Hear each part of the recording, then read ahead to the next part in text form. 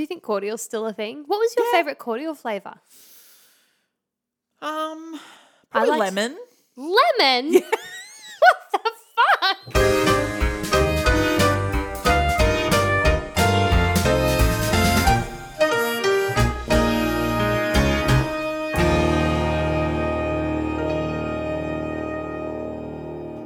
Hi, Ruth. Hi, Josephine.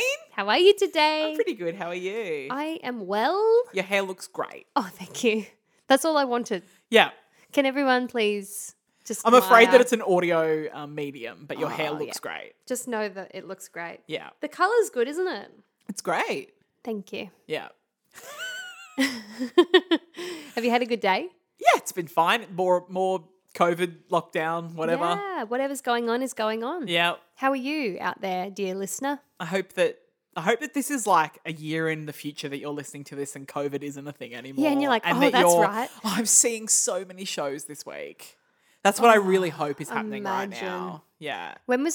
Can we talk about when did you last see a show? I saw a show the week that everything shut down, luckily.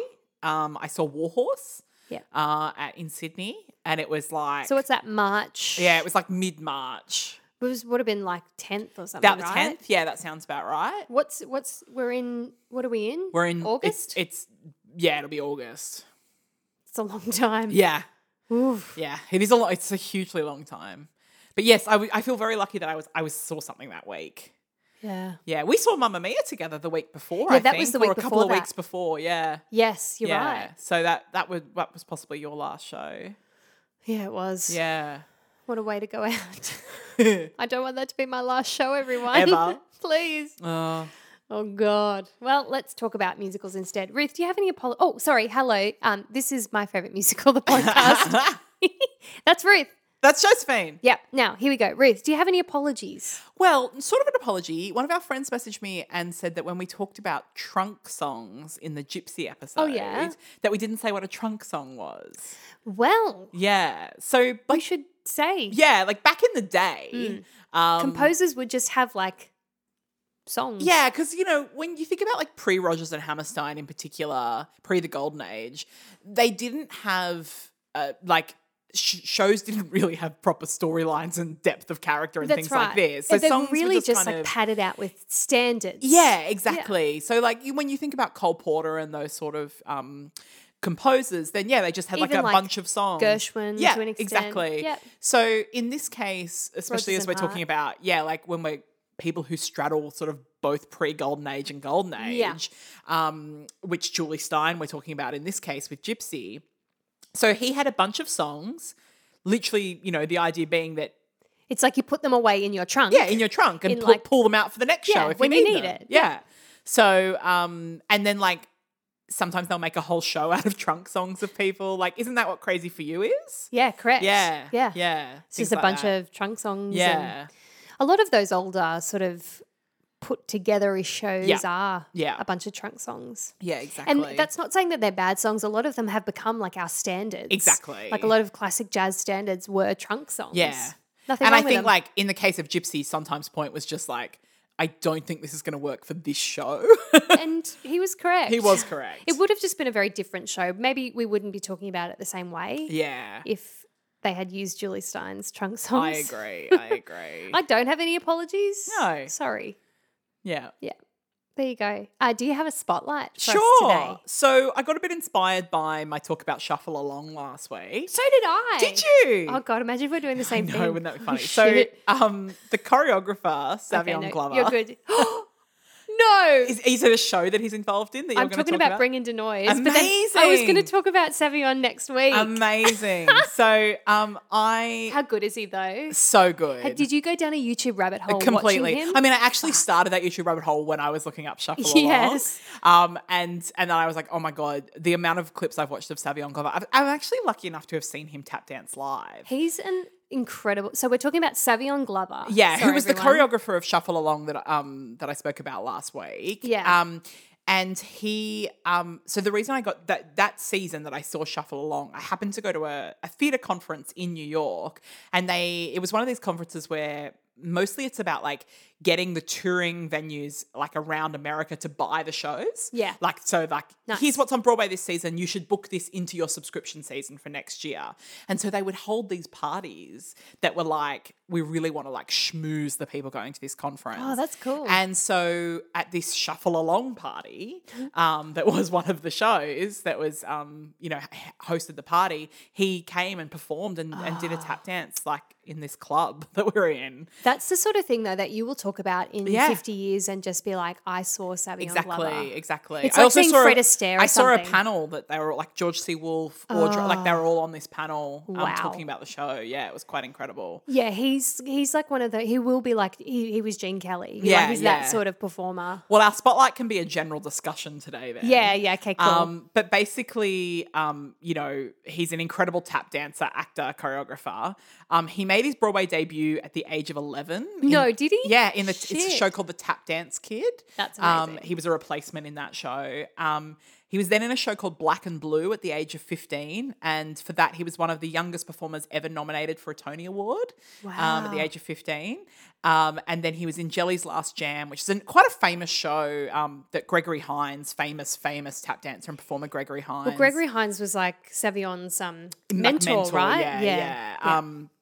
And then I'll let Josephine talk about this show, but Bring Into Noise, Bring Into Funk was his next show that really kind of put him on the map in terms of as a performer. And that was also his first show choreographing. In fact, I'm just going to hand it over to you to talk now. So God, I love that we're in sync now. Bring Into Noise, Bring Into Funk, it's a musical review that has an all-black creative team. Yeah. So it was conceived and directed by George C. Wolfe, who we've spoken about now multiple times. Yeah. And he was the Shuffle Along king.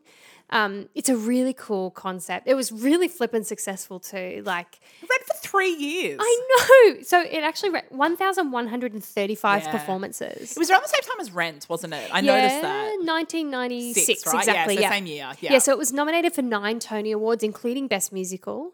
And it won 4 of those awards, including Best Actress, Best Direction, Best Choreography, and Best Lighting Design. Yeah, so Savion won Best Choreography. Yeah, correct. And and George C. Wolfe won Best Direction, blah, blah, blah. It's basically the story of Black American history from slavery to the present day, told through the medium of tap and music. Like, it's amazing. I would love to have seen it. Well, it also, like, I was reading and watching some clips. It was really groundbreaking in that it used a lot of projections and videos and super titles. Which would have been quite revolutionary at the time. In 96. Yeah. It also had a lot of instrumentalists on stage, which was also groundbreaking for 96. Yeah. So like it was a big deal. It starred Savion Glover, who we know now, who I want to talk about in a future episode, but now Ruth has, which is totally fun because he's insane. I highly recommend you watch the Bring Into Noise, Bring Into Funk Tony Award performance from 96. So I was going to link to that. I was also going to link to a performance that he does with a few other people at it's like a telethon. I watched that one. Yeah. Yeah, where he's on that like timber. It's just that like a timber it's just board. like quite a good, like it's quite high quality video. And his skill, like it's quite an incredibly difficult tap that he does. So Yeah. you will instantly be able to see his skill. Yeah, it's quite amazing. Yeah, it's very high quality. Yeah. And they zoom in a lot on his feet. Yeah. Yeah. Exactly. Over to you, Ruth. Yeah. I mean, that honestly, I mostly was like, I'm going to link to this video. It's amazing. He's amazing. He's Definitely amazing. check him out. So yeah, he really made the transition from like performer at a very young age to choreographer. Yeah. And now is just like revered. Just a revered presence. Yeah, absolutely. Yeah. Yeah. That's that show and him, and they're both amazing. That worked out well. Yeah. Bring Into Noise is not on Spotify. Oh, that's what I was going to say. But I think it is on YouTube. It's I on right? YouTube. Oh, bits and pieces of it are Yeah. on YouTube. I see. This was kind of like when I was looking up Shuffle Along, this was the thing that kept getting me quite angry. Yeah. Was a lot of this stuff is just not readily available. And I think this is part of why these shows don't live on. Yeah. And I mean, this show had more runs, like more performances than a lot of the shows I've spoken about. A lot of Exactly. Sondheim shows, for example, this has run more than that. So I don't know what. Yeah. It's just white Like bullshit. a 3-year run on Broadway in the 90s That's is a huge. long time. That's huge. Yeah.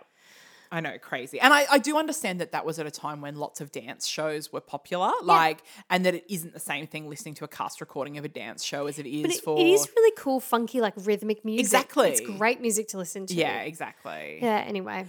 This is the thing that's I think a bit upsetting as well is that when we talk about shows that really get lost, especially that won Best Musical, a lot of those dance shows of that time we're never going to see. No, we'll never see a show them. like Fosse, like a show like, you know, Jerome Robbins Broadway. Like there are these shows that Contact, you know, like these shows that were on Broadway and really successful, some of which won Best Musical, that we're never going to see. Yeah, it's a big shame, isn't it? But also, like, the magic of those productions were the people who were there, not necessarily the show itself. Yeah, it's true. So, anyway. Well, that was a good spotlight. Yeah. Do you have any recommendations? I actually have none. And I was thinking about it because I was thinking about this morning, like, what could I recommend? And I realized that I haven't listened or watched anything new this week because my anxiety's been peaking. Oh. And so when my anxiety is peaking, I don't venture into new things. Yeah. I stick with safe old things. So I'm happy to recommend The West Wing and Buffy and Case File podcast episodes I've already listened to. Yeah. I've kind of gotten over Case File. I have too. So I like to listen to the old ones like the East Area Rapist one. And I love that and you the Silk listen Road. to like the most violent, awful case, but Yes, that's like that somehow calms my therapeutic. anxiety. Yeah. Yeah. Yeah. Well, Look, they I'm a say that a weirdo. lot. Like it's about, you know, Well, it's like protecting yourself. And, Schadenfreude, right? yeah, exactly. Well, I've got a couple. Ready. You always do. Mine are still kind of in the vein of Hamilton because that's just been Oh, all and- the content. And I Yeah. keep getting reminded of things. Like I Yeah. keep getting reminded that things exist. I know that like by the time you're listening to this, you will have watched Hamilton 1,000 times. That's fine. One of them is a documentary that they made a few years ago that PBS made called Hamilton's America. And it's actually almost a history documentary, but that also goes into the musical. It's not like readily available everywhere, but if you can get your hands on it, definitely watch it. So that's, it's a doco. It's called Hamilton's America. And the other is a new doco. And this is the thing. I love documentaries. I'm going to recommend documentaries as much as I can because that's a format that I love. This is on Hulu in America. I'm sure it will get released here in some way, if nothing else through iTunes at some point, called We Are Freestyle Love Supreme. Oh, yes. So I mentioned Freestyle Love Supreme, I think, in the the Heights Heights. episode, did. which is a hip-hop improv group. Improv comedy group that Lin-Manuel Miranda's a part of. And it's also like Chris Jackson, who plays Washington, is a part of it. And it's got a lot of like Hamilton people involved kind of thing. The Lin-Manuel people. Yeah, like that like crew kind of thing. Like Tommy Kail is also their director, for example, and has been forever. And basically it's documentary kind of tracking their history. And So cool. they went to the Edinburgh Fringe Festival in like 2005 and their friend who was a documentary filmmaker, I think actually, God, I'm just saying this off the top of my head, but I think he was involved in Hamilton's America as well. Oh, cool. He went with them and filmed them and That's all this so sort of thing. cool. And it's a really great documentary. I love Freestyle Love Supreme. I've seen them live twice. They did a Broadway run in 2019 and I saw them at Joe's Pub in 2013 in New York. And I love everything. They're so quick and clever and talented and just, I mean. Also, like, it's a skill that I know I will never have. Exactly. So watching someone do that, I think, oh my God. It is, and they've really worked out. And I love good improv as well. Like when I went to the Edinburgh Fringe in like 2016, and you know the Edinburgh Fringe, you see like 6 shows a day, and it's the immersive. best. Yes. Yeah, and I saw Your face. Yeah, You just went all red. It was so good. You're so happy. I saw a lot of improv comedy. I like because we're talking about like some of the best improv comedians in the world, and it like when it's good, it is some of the best stuff you're ever going to see because it's like live and it's happening in front of you and For sure. yeah, it's That's amazing. what you want to see. So yeah, We Are Freestyle Love Supreme is the name of the doco, and it's really great. I watched it the other night. I love that. Yeah, so that's my Excellent recommendations. Yeah. You may even pull me out of my anxiety spiral to watch something new. Excellent. What is our Theatre Explained topic for today, Ruth? We thought we'd talk about stage managers. Ooh, Yeah, such a sexy topic. I know. Oh, stage managers. Well, I think some people out there might not realize exactly what it is that different roles do in the theatre. And I actually think there are people out there who don't know how much fucking work it takes behind the scenes to put a show on and run a show. There are actually some really, I should link to them. There are some really good videos of like stage managers calling cues in particularly hard shows. Oh, I don't think I've ever watched something like that. There's this awesome video of the stage manager of Hairspray calling the cues in like, what's that song? Dun, dun, dun, dun, dun, dun. Mama, I'm a Big Girl Now. Yes, Mama, I'm a Big Girl Now. And just the constant calling of cues and how intricate it is. Yeah, it's insane. I'll link to that. I remember, we've got a couple of friends who are in Harry Potter and the Cursed Child. And when we went and saw it in Melbourne, they were telling us that the sound mixer in that show. So if you've seen the play Harry Potter and the Cursed Child, lots of the music and background sounds that are happening, because it's a play, it's not a musical, but it's got a lot of music in it.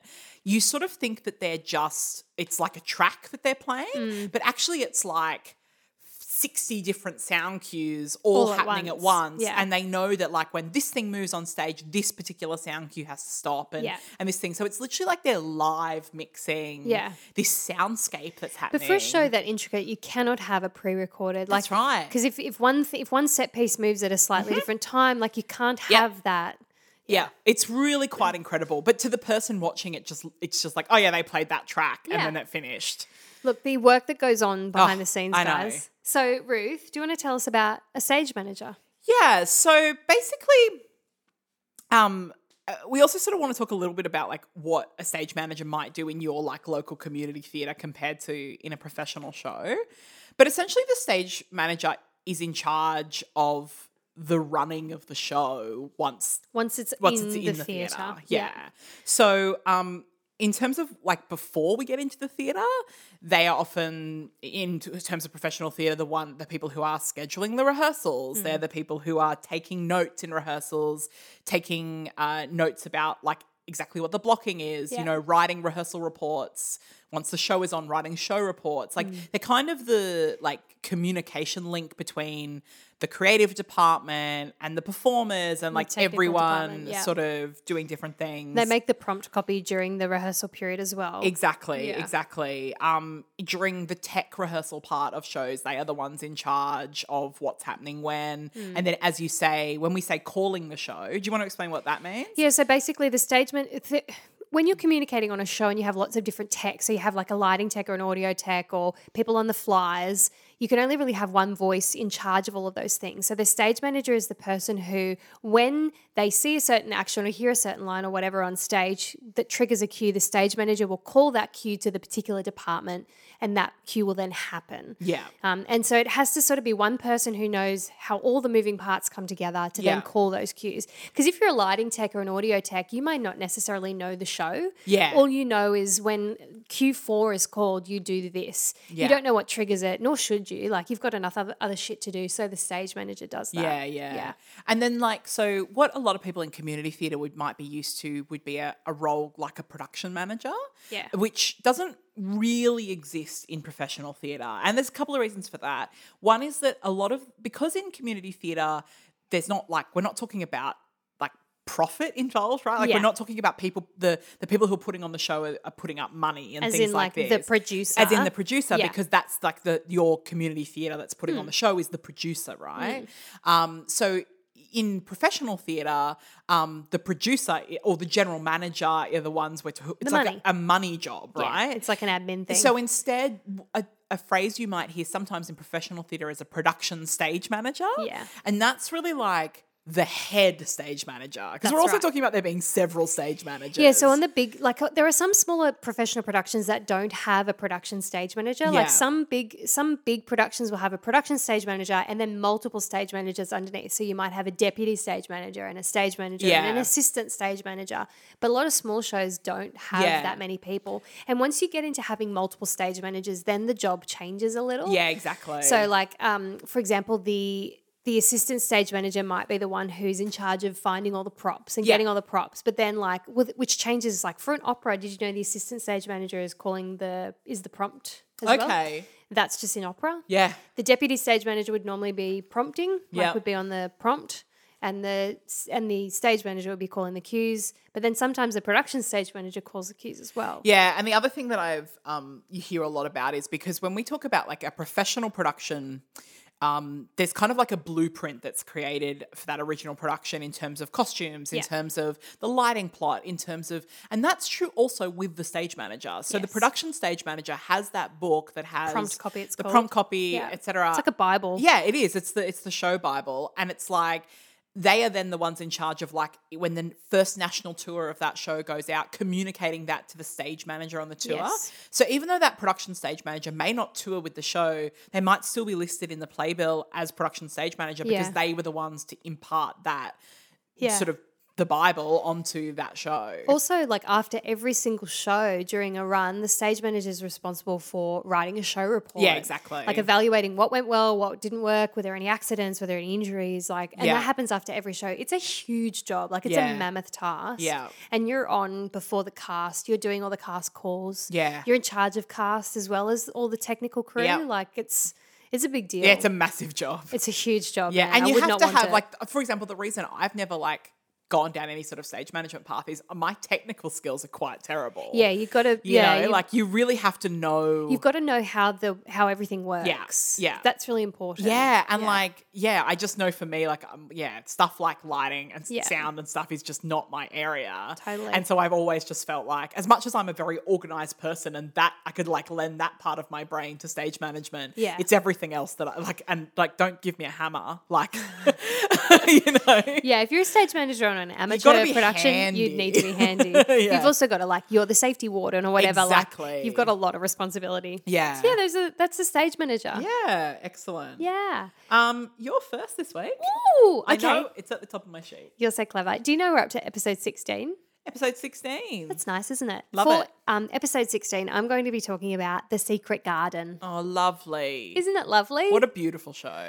Thank you for saying that, actually. Yeah. Because I was listening to it a lot this week and just thinking, wow, I don't appreciate this show enough. Like, I know that I love it, but I haven't listened to it in a long time. And listening to it this week just made me remember how beautiful it is. The music is so beautiful. So beautiful, but also it's a magical story. I was really looking forward to seeing it again in Australia this year. Don't give it away. I'm going to talk about that. Okay. Oh, sadness. Okay, so The Secret Garden, much like actually Little Women that I've already spoken about, I adore this book. Yep.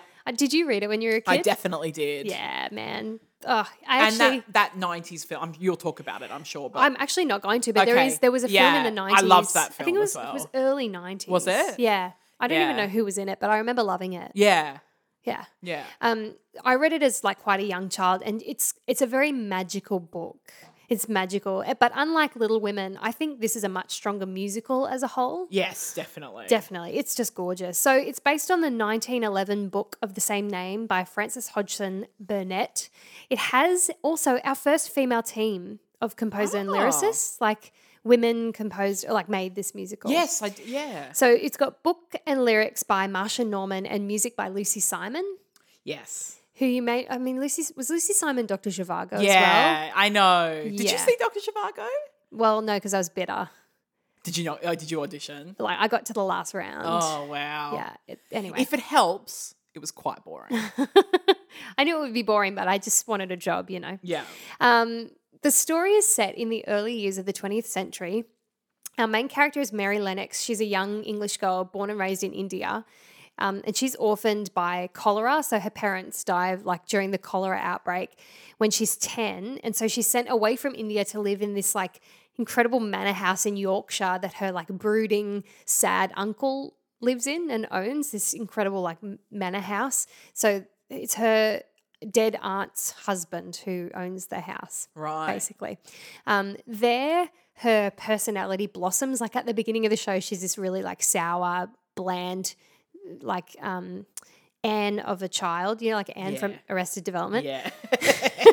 But she blossoms like amongst all the other residents of the manor, like you know, the maid and the garden boy, and brings this like amazing new life to this long neglected garden, the Secret Garden.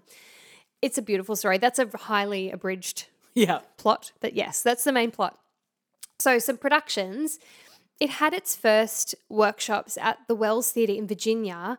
These workshops I ran for only about a month in 1989. Yep. I didn't actually realize it was that old. Oh, didn't you? Yeah, I thought it might have been mid-90s. Okay. I knew that I saw it as a child. I also saw it as a child. Did you see the original Australian? Yeah. Yeah, me too. Yeah. Crazy.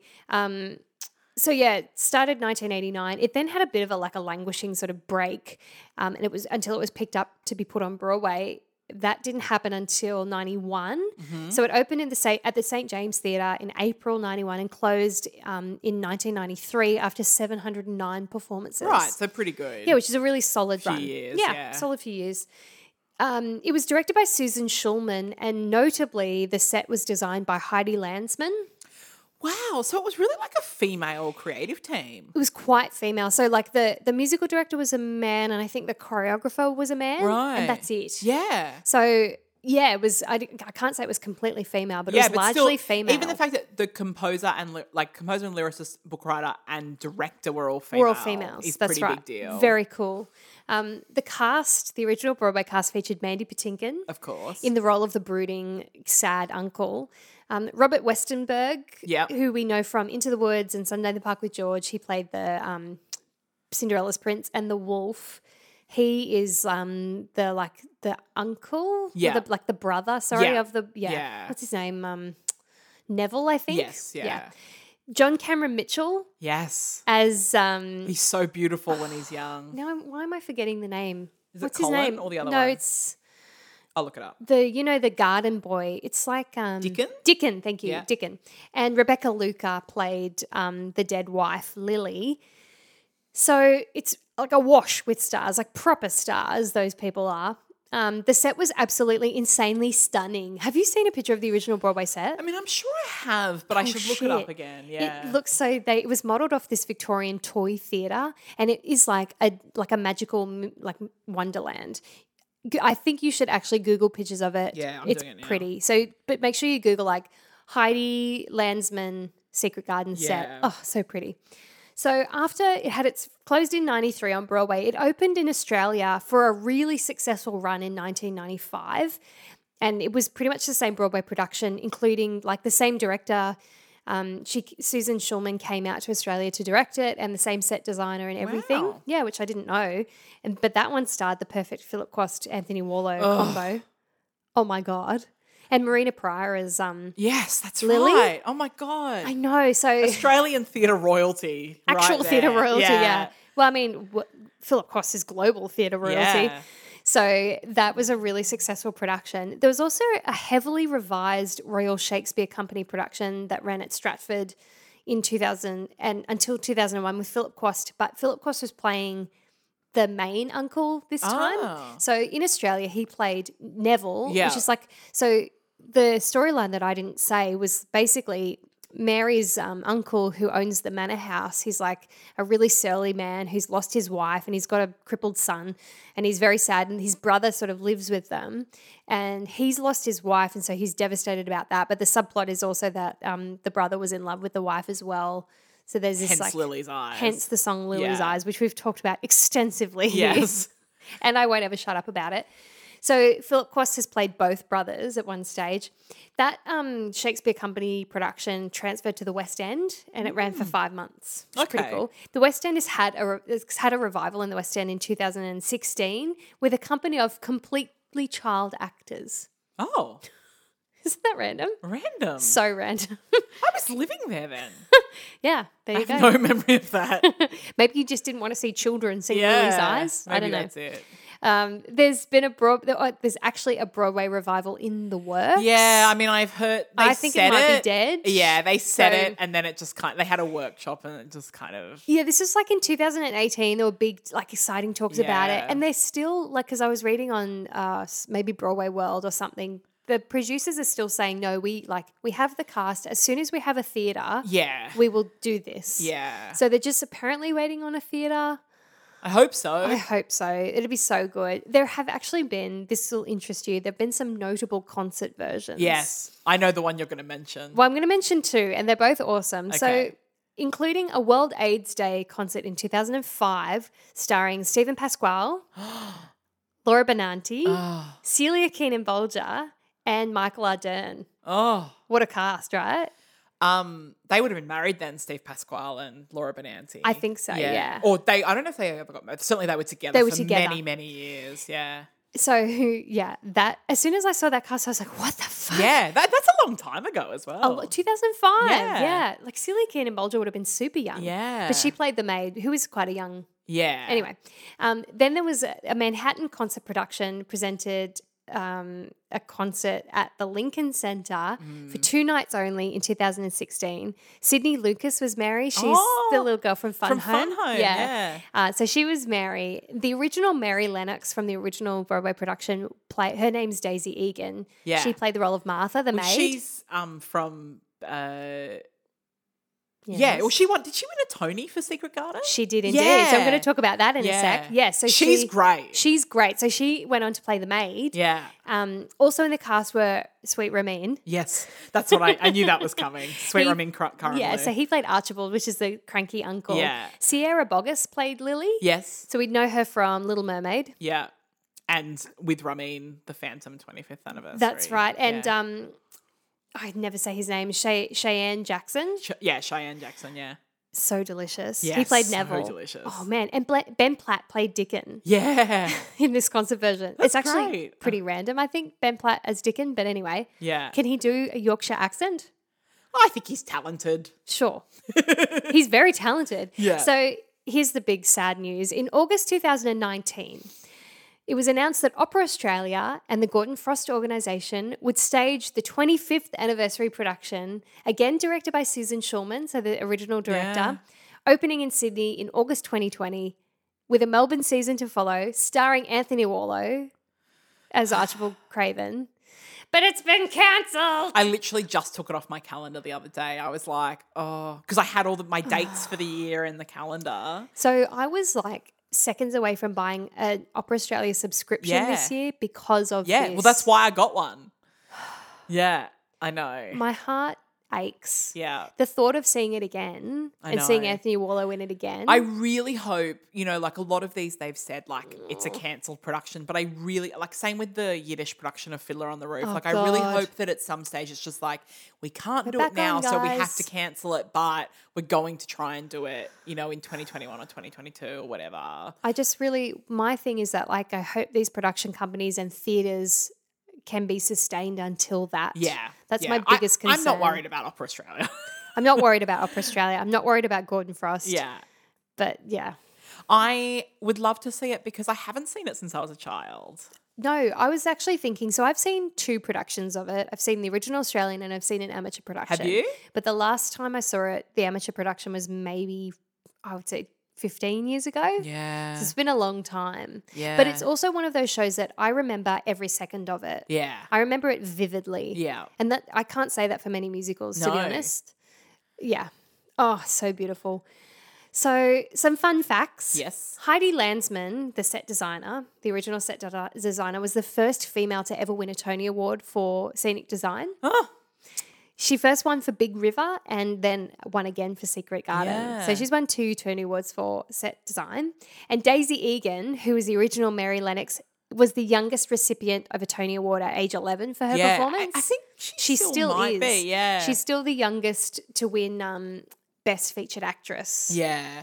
I think Yeah. she's on Twitter and she every now and then she writes sassy tweets about how she can't get an audition now. But it's I'm the youngest ever recipient of a Tony Award. Yeah. Oh, yeah. it's a huge deal. Yeah. When she was 11, she got a Tony for know. Best Featured Actress. Yeah. Ugh. I didn't check who she was up against. It was probably some mad talent. What was the year? Did you say 91? 1991. Yeah. Well, it opened in April 91, so it would have been 91. You check it while I keep Yeah. talking. Interestingly, also, the book of this musical is quite different from the original novel. The novel is a lot more focused on the children's stories. So it's more about Mary and her growth and development and how she finds the secret garden, how she brings her cousin sort of out of his shell. It's more about that story, but the musical emphasizes sort of the adult relationships a lot more. It's also mostly the magic of it. I think the adult stories are even more interesting. And I thought that as a child, Just pause. Ready? Let me tell you. Oh, I no. love when we look up musical, like what won in what year. Tell me. The 1991 Tony Awards. Tony Awards, the 45th annual. This is who won Best Musical. Was the Okay. Will Rogers Follies. Yes. Right? I'll tell you what it beat. Oh, no. The Secret Garden, Okay. Once on This Island, Shit. and Miss Saigon. I love it when shit like that comes up. What the hell is going on? So who was Daisy Egan up against? She was up against Alison Fraser who was Martha in The Oh, Secret Garden. yeah. She was up against Katie Huffman in The Will Rogers Follies. She was the original Ula. Yeah, she in was The in The Producers. And LaShans in Once on This Island, who was the original Tamoon. She was up against. Yeah. Yeah. She did well. Yeah, she did do well. Oh damn! I can't believe. Yeah, Will Rogers Follies. That's pretty The random. other three musicals have really they've stood done the pretty time, well. test of time. Man. Also, interestingly, the original Broadway cast recording is a bit of a game changer because it features a whole lot of scenes recorded. So you can listen to a whole lot of dialogue throughout the recording that do they just really help the listener, I think, place a lot of the songs. Yeah. So there are a lot of soundtracks. There I go again. There's a lot of cast recordings that have songs that are fully in isolation where a bit of dialogue would be super helpful. Yeah. But these there's actual scenes, and when you look at the list of songs, you'll see scene, Yeah. and it sort of explains it. I think it's awesome. Yeah. It doesn't make it a super long. I've only cherry picked some of the scenes that need to be just there. to give it context. Yeah, but it means when you sit down and listen to it, it feels like you're listening to an abridged version of the story. Yeah. You actually get a sense of the story, which I think is really cool.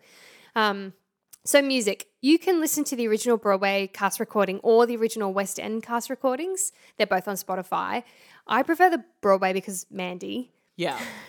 but also the West End has Philip. So you pick and choose whatever you want. As I've mentioned definitely more than once, you can hear the ultimate version of Lily's Eyes, which is Anthony Wallow and Philip Cost on Spotify as well. I think it was recorded for one of Anthony Wallow's albums that he released. So you can find that, and it is worth the trek. Unfortunately, there isn't a recording of the Australian cast, which is a huge shame because they're incredible. Yeah. That is a real shame. I just assumed because I went searching the other day, I was like, I'm going to listen to the original Australian. Nope, you can't. So, yeah. Okay, so here's your gateway songs. Yeah. Are you ready? I think A Bit of Earth Yeah, you love that song. Yeah. should be a gateway song. I've actually put two versions of the song on the playlist. So one of them is Mandy and one of them is Philip. Okay. I couldn't choose my favorite. They're very different because Mandy's got that voice, and I'm not apologizing. Yeah. So whatever. The other one I've chosen is Winters on the Wing. Okay. So Dickon, the character of Dickon, has two main songs, and Wick is the one that's normally it's pretty popular. But Winters on the Wing, I think, is a better gateway into the rest of the show. Yeah. And also John Cameron Mitchell. Yeah. It's got the really fun sort of Yorkshire folky vibe going, which features in a number of songs. I actually also was going to recommend Hold On, which is the song sung by the maid Martha, but I don't like either of the recordings. I recommend you go to YouTube and watch Celia Keenan Bolger sing it in the 2005 concert because she's so good. And the very last one is How Could I Ever Know, which is the love duet between Archibald and his dead wife. Are you going to, not Lily's Eyes? Well, no, because everyone knows that, and I also, You don't feel like it's a gateway song. It's so beautiful. I do feel like it's a gateway song, but I feel like I can now, if I don't recommend that, even though I've recommended it in other ways, I can still sneak 3 songs in. I wanted to put the whole cut, the whole recording. On sometimes. Do you? Yeah, sometimes I put You full sneaky gateway bitch. songs. Four's fine. Oh, is it? Yeah. Well, listen to Lily's Eyes as well, people. We'll put the Philip Cost and Anthony Wallow version of Lily's Eyes on. yes, We just want to sink that please. into as many playlists as possible. Just one a week. We'll mention Yeah. it once a week. That's it. That's Secret Garden. Isn't Lucy Simon's sister Carly Simon the songwriter who wrote? Oh, sorry. Didn't she write You're So Vain? I actually think that is the truth. Yeah. Let me just check. I'm not going to say definitely. Yeah. Do you know that because you know that? I'm pretty sure that's true. That does sound correct. But how common is the last name Simon? you Yeah, know? I think it has it's to one be of the those same things where person. I was like, I assume she's related to Paul Simon, but I don't know. But I'm pretty sure that's true. Let's see. Yeah. And Marsha Norman, I think, wrote the book of Bridges of Madison County. Oh, did she? With Jason Robert Brown. I'm pretty sure. Yeah. Because they were also like, did you know that, do you remember that he was going to do the King Kong musical for a little while? Oh, no, really? Yeah, him and her. And then they just like got booted from the project. Yeah, so Lucy Simon is the older sister of Carly Simon. Yeah. She wrote You're So Vain, right? Yeah, Yeah. no that's it. relation to Paul Simon. Oh, okay. Yeah. Not every Simon is related. Neil Simon? Also, no. Actually, the daughter of the co-founder of the book publisher Simon and Schuster. Oh, yeah. Well, that is another that's a famous Simon. Simon. Yeah, isn't that funny? That is funny. Yeah, Yeah. Marsha Norman. She's done heaps as well. Yeah, for sure. Yeah, that's cool. Oh, Yeah, I God. can't wait to see that show again. Isn't it so pretty? Yeah. Maybe we should do it. Yeah, let's put it on. Let's put it on. I assume the rights aren't available. Well, yeah, because it's about to be Because done it was here. supposed to be on. Yeah, but the music. And to be fair to Dr. Zhivago, the music wasn't the issue. The Marsha Norman wrote the libretto for The Color Purple. Yeah, okay. Did That's she do cool. Bridges of Madison County? She did. Yeah, I thought that was She right. very much did. She won a Pulitzer Prize for drama. Wow. But yeah, like it's what like Lucy Simon writes beautiful music. Like Beautiful. that's never been an issue, you know? I actually quite like the music in Dr. Zhivago. Yeah, like it's really pretty. you cannot put that story onto the stage. It was just It's like just it was too a real long. slog. It It's was a real actually- slog. It's hard to get through the movie, and I don't mind the Yeah. movie, but it's a trek. Yeah, exactly. It's a commitment. yeah. Yeah. But Secret Garden's beautiful and beautifully done. Thank you. Yes. Today Yes, Ruth. I am going to tell you about Yes. title of show. Well, or I should say, open square brackets, title of show, closed square brackets. Then have leftover title of show. That's the one. Ah. So, to me, this is like the ultimate theatre nerd show. Like, 100%. this is a show about why we do what we do. It's a show about theatre and why we love theatre. Oh, I love it all so of those much. things, right? Yeah. If you don't know the show, so music and lyrics by Jeff Bowen and the books by Hunter Bell. Yeah. And it is essentially a musical about two guys writing a musical about two guys writing a musical, right? That is literally the story. Yeah, it's all like major Inception. Yeah. The characters are Hunter, Jeff, And Jeff. Susan, and Heidi, who are the names of the four actors who played those parts. Yeah. And Larry, who is the musical director. Yeah. And it is literally those four performers and a Larry. keyboard. Yeah. And that is the entire show. So simple. So the show is about the creation of itself for the 2004 New York Musical Theatre Festival. So New York Musical Theatre Festival, NYMF for short, is what it used to be called. And it ran for many years. It sadly finished a year or Why two did ago. they think that NYMF was a good acronym? That's terrible. Well, that's what it was for many years, NYMF. many years. And like quite a few shows started there. Like Altar Boys, I think, started there. I was and going a to talk few about that others. this week. That's Were weird. you? Well, I was just going to mention it because I remember that it existed this Yeah. week. Yeah. It's a fun show, actually. Fun, yeah. I went to a friend of ours in a production once. Yeah. Yeah, it was great. And yeah, so sadly NYMF doesn't exist anymore, but it was like a theatre festival of that's what it was called. That's what people called it. Get your mind out of the gutter. Sorry. And so yeah, so it was written for the creation of the 2004 NYMF, and it was then updated as the show moved through each production that it did to reflect what happened The new in the stage meantime. of, yeah. So Hunter and Jeff wrote the first incarnation in 3 weeks and submitted it for the festival. So good. It was popular at NYMF, and then it had a short off Broadway Can you run. stop saying nymph? No. A short off Broadway run in September 2005 at Ars Nova. So Ars Nova is one of these like theatre companies in New York. It's where Great Comet started. So it's like, yeah, like a really kind of Yeah. Like a great breeding ground. little New York theatre institution. It then has a run at the Vineyard Theatre off Broadway from February to April 2006 as part of their subscription season. Cool. And then an extension from July to October 2006 when it was so popular. Yeah. The cast recording that's available, so like what's on Spotify and what you can buy, is from that off Broadway incarnation. Yes. And that's important because it's does that's the change, point in right? the show, yeah, that we are listening to the cast recording. Yeah. And so the songs reflect what was in that production. It then opens on Broadway at the Lyceum Theatre on July 5th, 2008 and ran until October 12th, 2008. So sadly, not very long. However, Hunter Bell was nominated for Best Book at the 2009 Tony Awards. That was their Tony nomination. But that was the year that Billy Elliot, Swept won everything. a whole lot. Yeah. Personally, in Australia, Squabberlogic, a great theatre company in Sydney, did it. In fact, I think they did 2 seasons of it. I think they did. Yeah, and I saw it at least twice, maybe 3 times. What are we talking about? Like 2011? Oh, I think earlier. I think Really? earlier than that. Yeah. Yeah, okay. Yep. Yeah, I'm thinking, like, I think they were one of the first companies in Australia to do it. I've probably still got my ticket stubs somewhere. As you know, I collect them and they are all catalogued in a box. So Theatre hoarder. yeah. Now, they held a 10th anniversary reunion concert in New York last year. And Did it was they really? held I didn't know that. 5 days before I got there. Oh, fuck off. Can you imagine? That's like the one time I've been to New York, I missed Billy Joel at Madison Square Garden by a day. Devastated.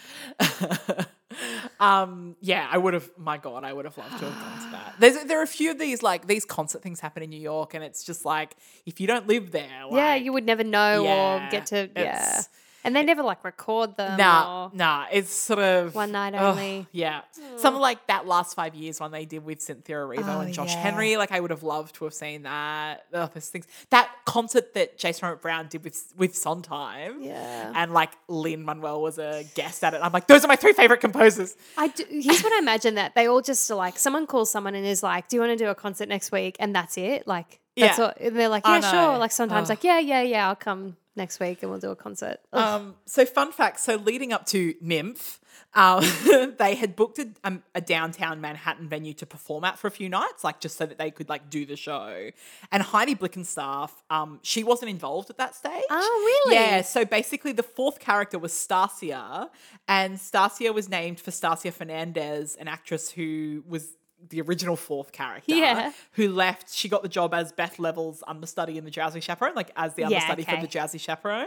And so at Nymph, the character that Heidi played was still called Stasia because they like hadn't changed the script yet. But after Nymph, it was renamed to Heidi and sort of reworked to be like more her personality. Yeah, nice. A lot of you might know Heidi Blickenstaff.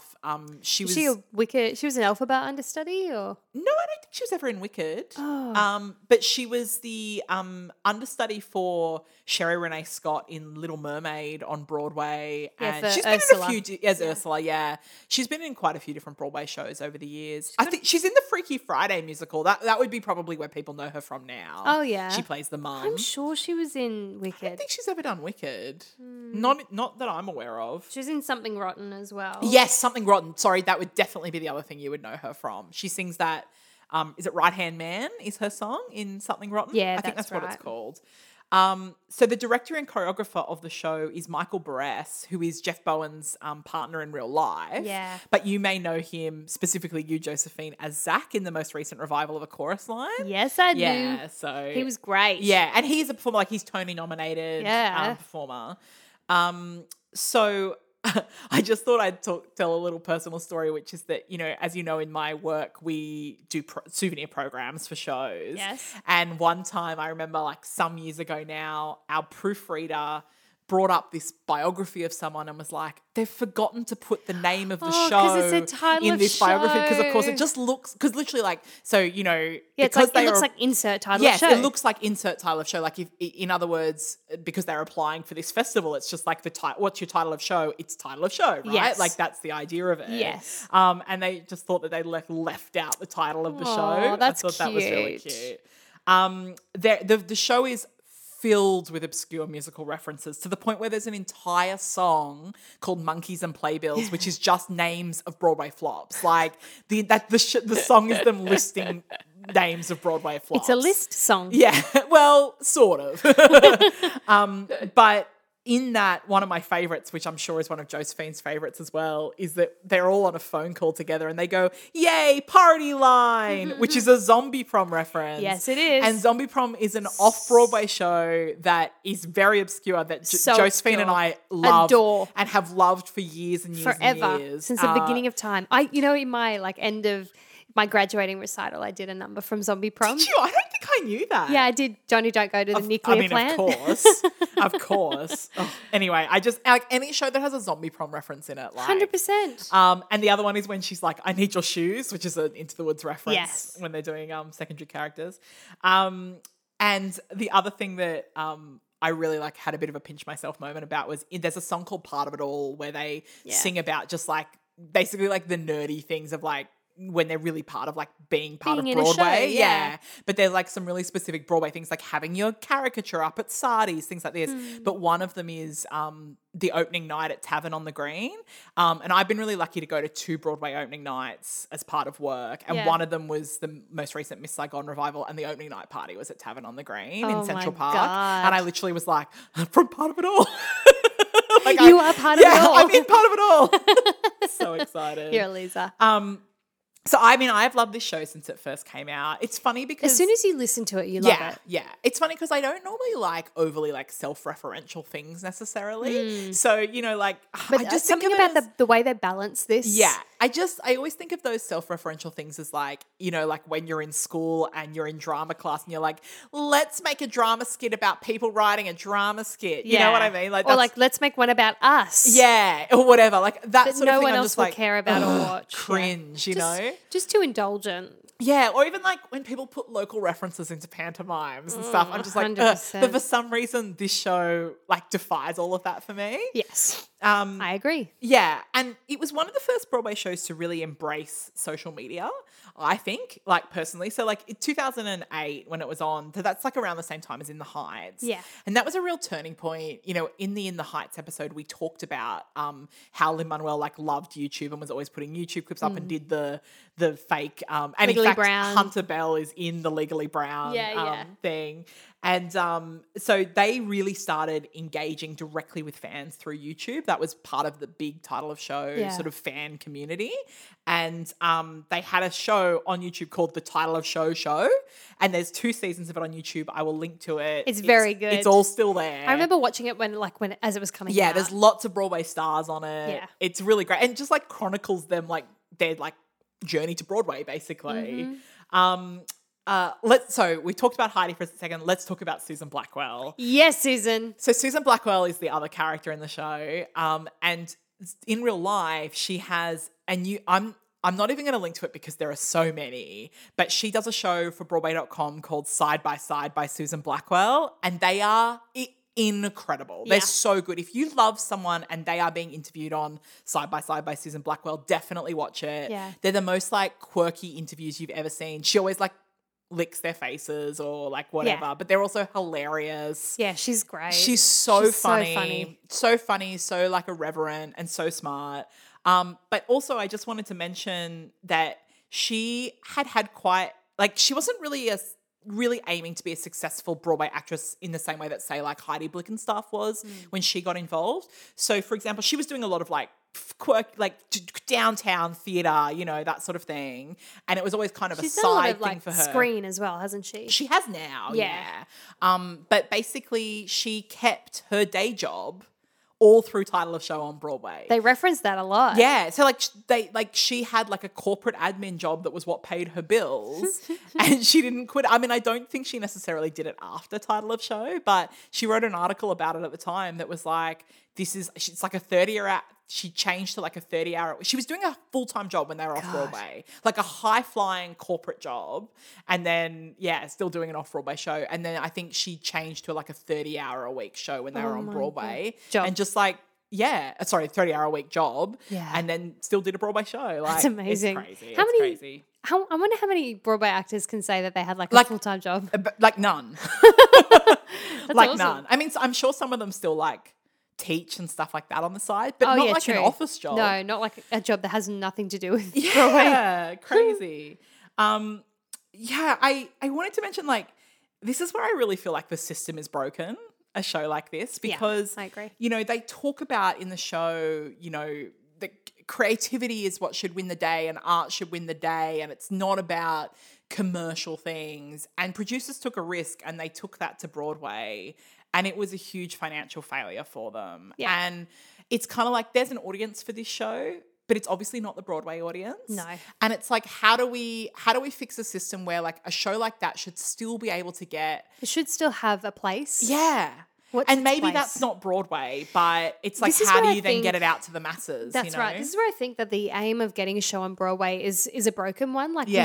that shouldn't be the aim for Yeah. every show. It's not a fit. Yeah. Particularly now where like Broadway is for like Disney musicals. Yeah, You know where what I mean? tickets are so expensive. So expensive. and- It's silly. Yeah. yeah. Gotta have it's- other ways. I know. So like, I just wanted to mention that because it's like, it's a real shame that it didn't do well Yeah. because and in fact, the producers are like Kevin McCollum and Jeffrey Seller, who were the Rent producers, the Avenue Kid, Yes. you know, they did some of these like incredible original shows. Yeah. And so it was a shame in that sense.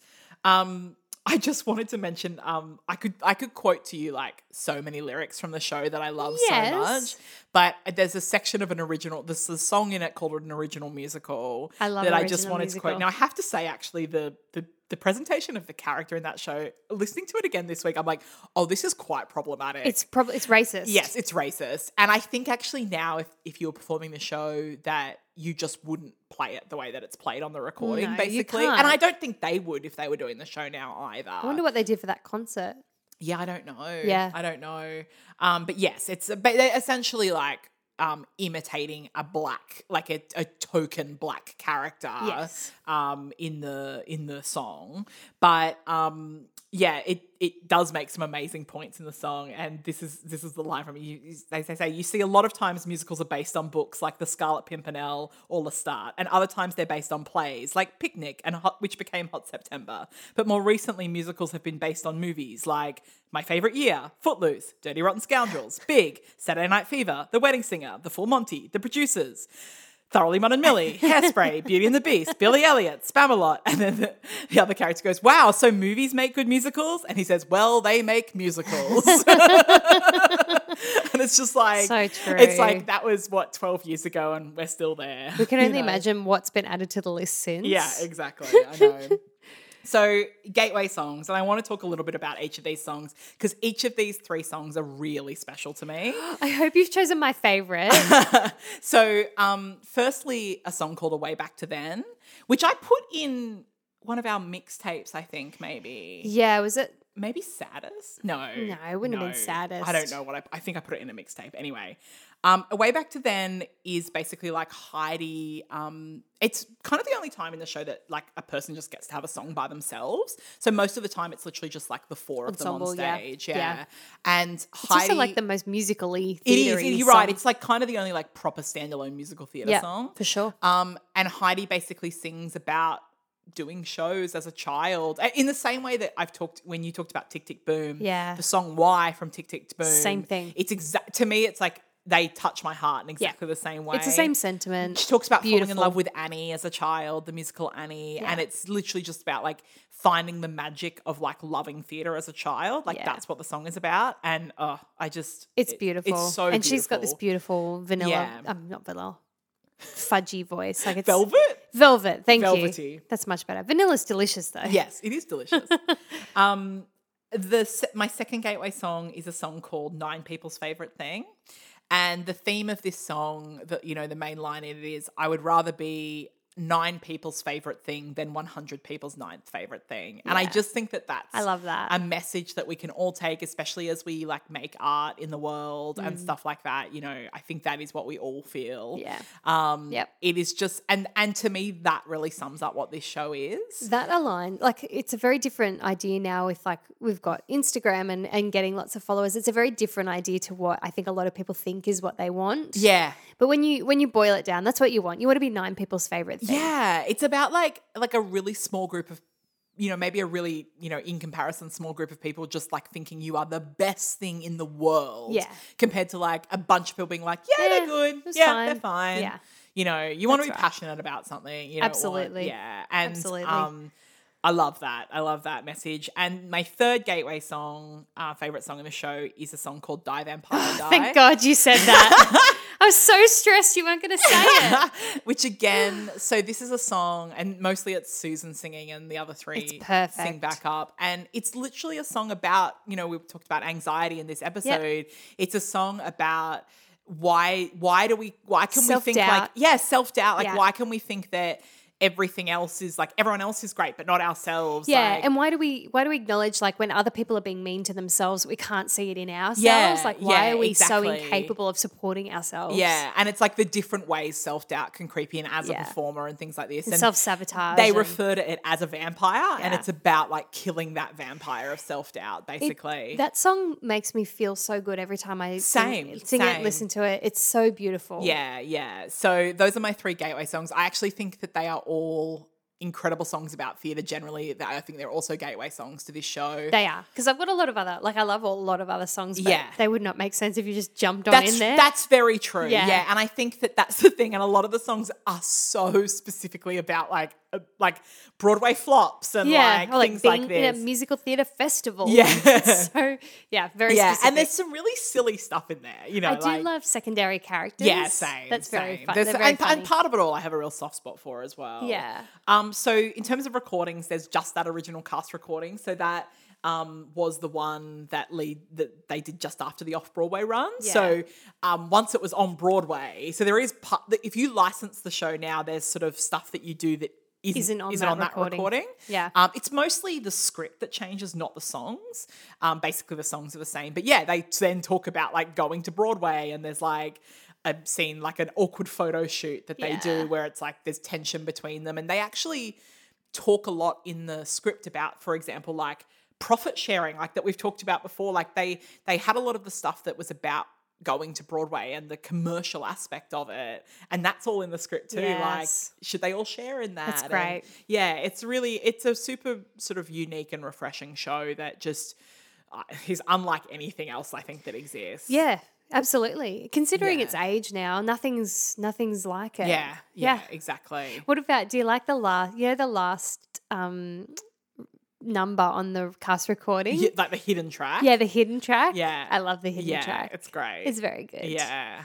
That was a good one, Ruth. Yes, that's title of show. Yeah, Aw. I really hope someone didn't know title of show and falls in love with it now. But honestly, if you're sitting there like, oh, I don't think I'll like it, please just listen. Yeah, You will start with love those it. 3 songs. It's so good. Yeah, if you love theatre, and yeah. clearly you do. if you're listening to Just this, do it. So yeah, that's title of show. Nice. And you know the funny thing is, like, I remember hearing them talk about when they were licensing it, and even just the idea of having understudies, right? And they realized that, like, even so many people who saw them on Broadway didn't know it was those 4 performers doing Yeah. it. Like it's still a great show separate to those 4 performers. Yeah, see, at first, when I realized it was being licensed elsewhere, I was like, oh no, I don't like that, because the original, like, the people play Yeah. themselves. But since I've seen it now, Yeah. been done by other I saw people, our friend it Steve in it. totally in works. Queensland. Oh, Steve would have been Yeah, great. yeah. Yeah, it's Yeah. great. It's an excellent show. Yeah. Yeah, Yeah. I'm with you.